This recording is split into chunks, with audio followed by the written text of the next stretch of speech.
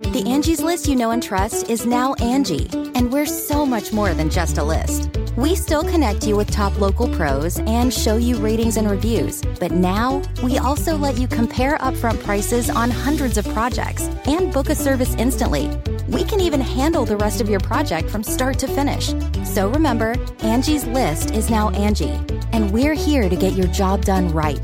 Get started at Angie.com. That's ANGI, or download the app today. Welcome to the Tech Meme Ride Home for Wednesday, March 13th, 2019. I'm Brian McCullough. Today, Spotify files a pretty timely antitrust complaint against Apple. Microsoft tries to get a jump on Google's streaming video game announcement. Is Google scaling back its hardware ambitions? What is Discord and why is it suddenly going mainstream?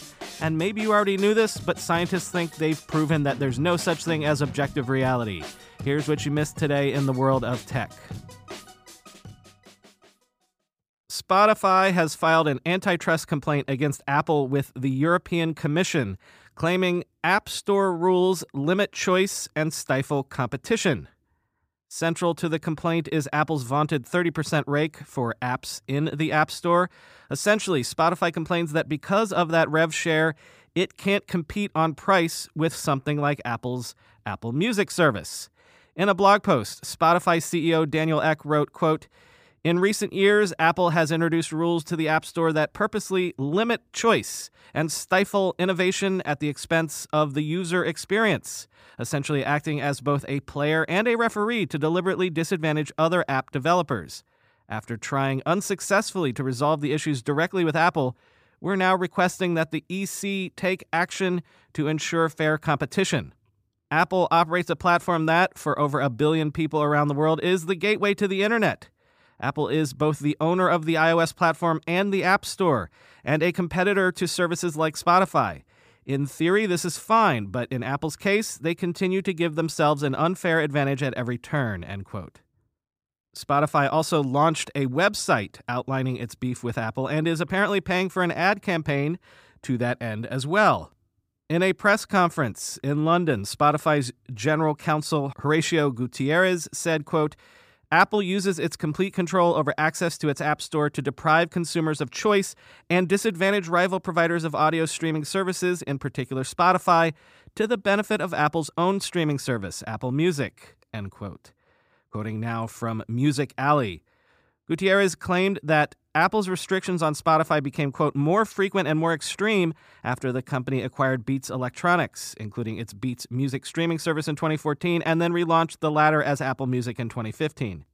He also claimed that Spotify had been, quote, "pressured into using Apple's in-app purchases system in 2014, forcing the company to increase the cost of an iOS Spotify subscription to $12.99 a month to factor in Apple's 30% cut, thus disadvantaging Spotify when Apple Music launched for $9.99 a month."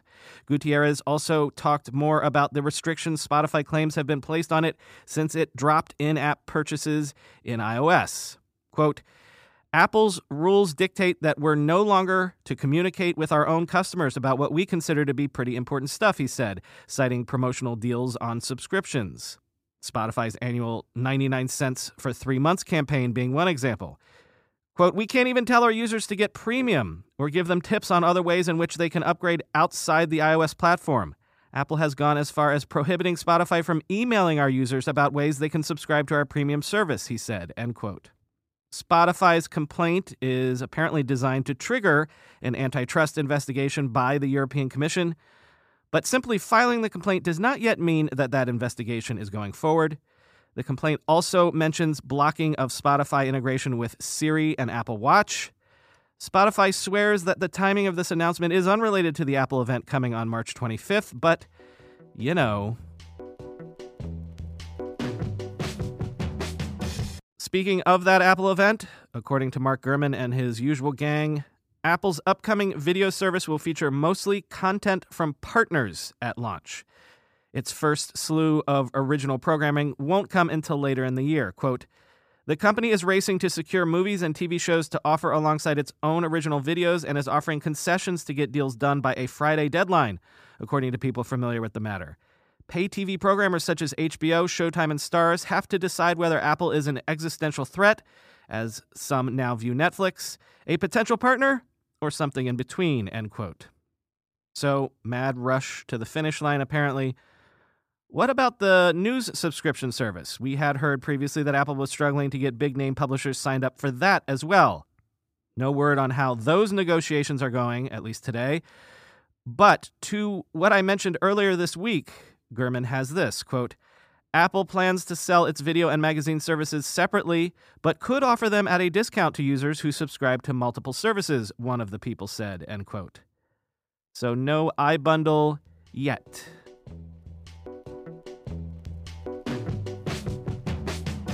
NBC News has a Blockbuster report out claiming that IBM and other companies have long been using Creative Commons Flickr photos to train facial recognition software without the consent of the people in those photos. I sort of think this has been an open secret for a while now. A lot of stuff that we post on social media has quietly been used as fodder by researchers to do a lot of training of various AI technologies, and I don't even mean that in a malicious way. But the problem is, going forward, what's to stop whatever software has subsequently been developed using your photos from being turned against you specifically, in the near future? After all, they do have your face. Quote, experts note that the distinction between the research wings and commercial operations of corporations such as IBM and Facebook is a blurry one. Ultimately, IBM owns any intellectual property developed by its research unit. Even when algorithms are developed by academic researchers using non-commercial data sets, those algorithms are often later used by businesses, said Brian Brackeen, former CEO of the facial recognition company Karios. As an analogy, he said, think of it as the money laundering of facial recognition. You are laundering the IP and privacy rights out of the faces, end quote.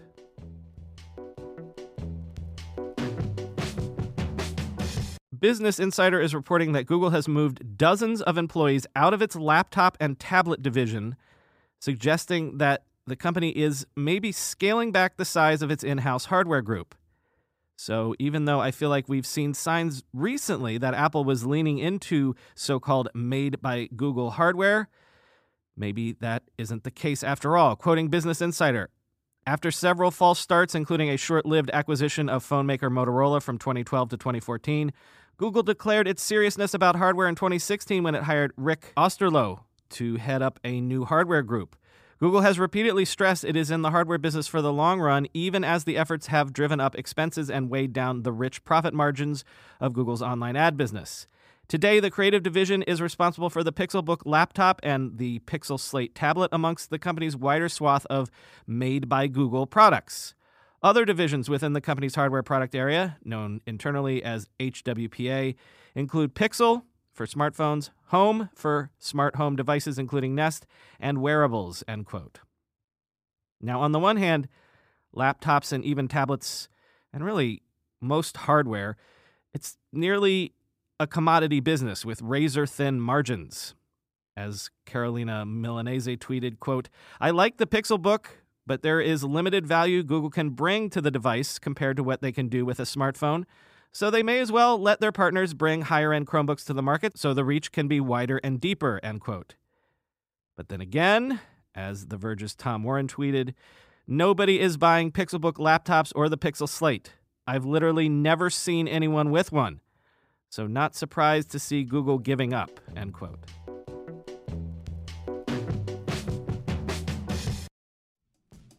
Let's be real for a minute. Most guys would wear a t-shirt every day of their lives if they could.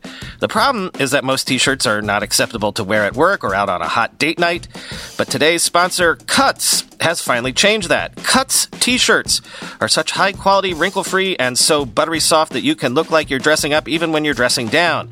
Yeah, you heard that. Wrinkle-free. You never have to substitute comfort for fashion ever again.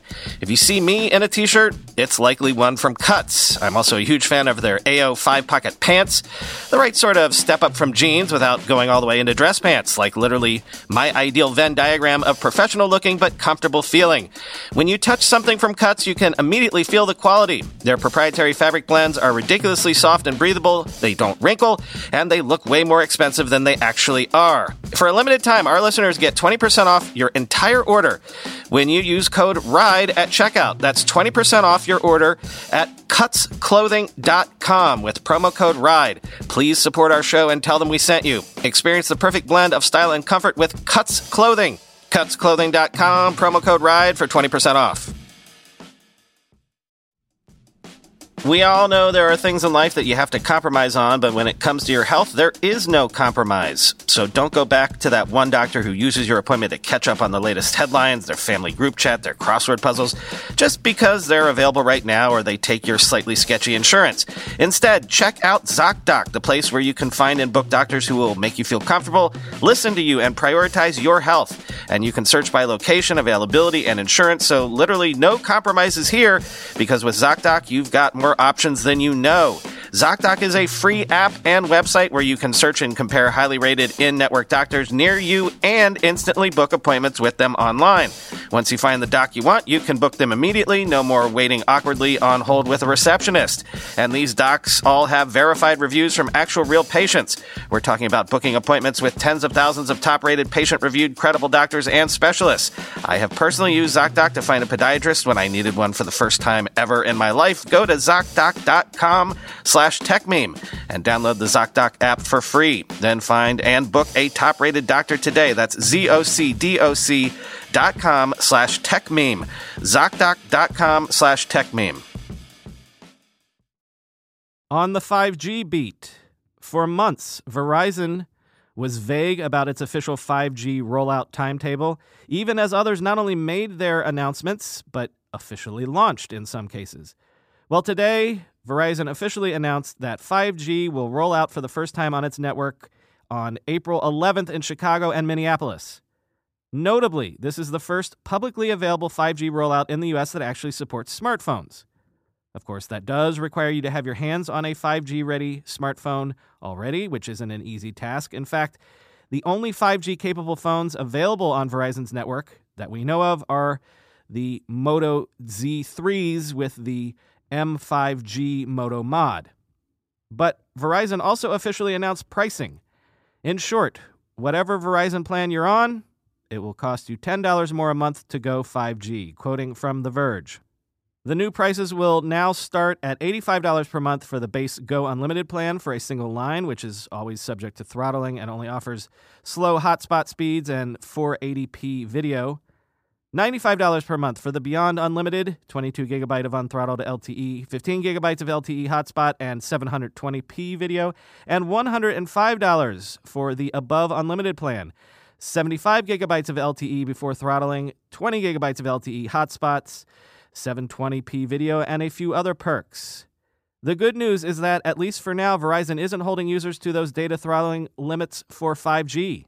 According to the company, 5G data usage with the Moto Mod is unlimited with no data deprioritization, even for users on plans that ordinarily would. In other words, Verizon is offering true unlimited data to customers with 5G, although the real test will be to see whether that continues as 5G continues to roll out, end quote. Now, the rollout, even in the initial two cities, will still be super limited geographically. In Chicago, 5G service will only be available on the Loop and Gold Coast, as well as River North and Old Town areas. In Minneapolis, the initial neighborhoods to get 5G will be Downtown West, Downtown East, and Elliott Park.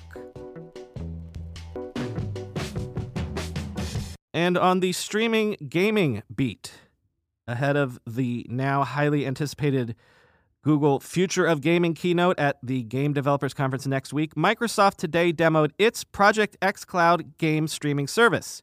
If you click on the link to the Verge piece about this, you can actually see a video of the demo. Quote, during Microsoft's Inside Xbox event last night, Microsoft showed off Forza Horizon 4, streaming from the company's Azure data centers to an Android device. An Xbox One controller was connected to the phone via Bluetooth, showing how it will be easy to stream games from the cloud to mobile devices. Kareem Chowdhury, Microsoft's gaming cloud chief, appeared in the segment and revealed in a blog post that the company isn't trying to replace consoles with xCloud. Quote, "We're developing Project xCloud not as a replacement for game consoles, but as a way to provide the same choice and versatility that lovers of music and video enjoy today," explains Chowdhury. "We're adding more ways to play Xbox games," end quote.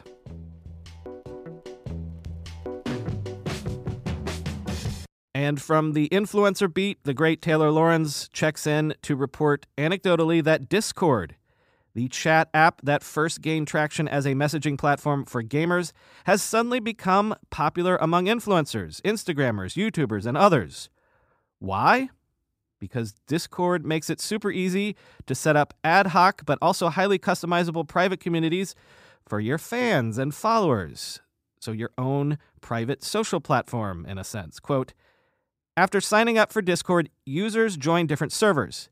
Each server functions as its own community, and it's very easy to toggle between them.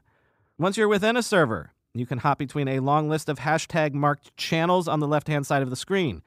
Some channels are text-based, and some are group voice chats.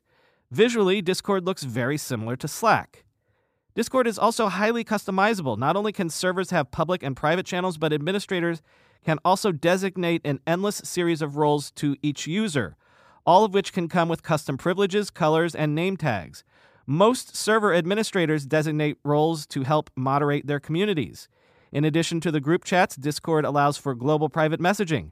You can add friends from any server to have one-on-one conversations without having to click into each server itself. It's like having an AIM buddy list at the top of the app." Roberto Blake, an Atlanta-based YouTuber, compared Discord not to Slack, but to, quote, chat rooms from the 1990s.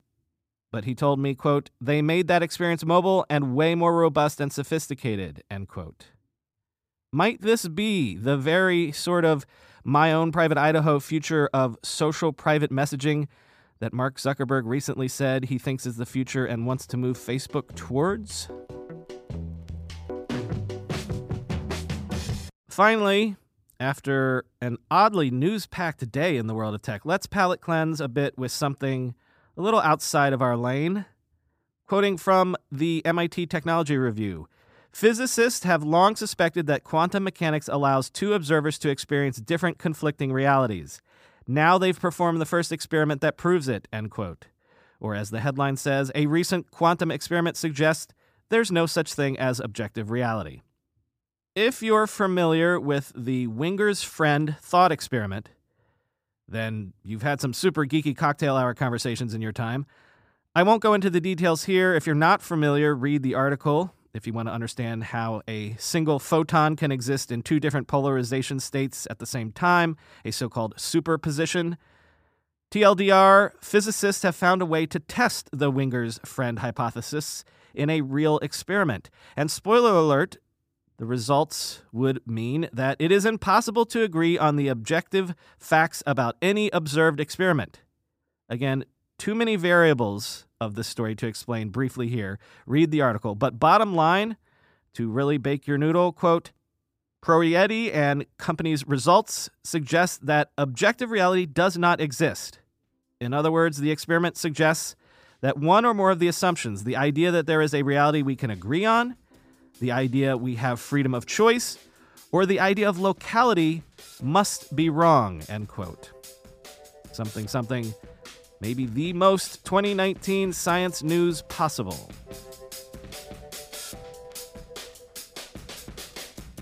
That's all for today. I've been Brian McCullough. Follow me on Twitter at BrianMCC. The show has a subreddit at r/ridehome. And of course, you can subscribe to an ad-free version of the show at the very last link in the show notes, kimberlite.fm/ridehome. Talk to you tomorrow.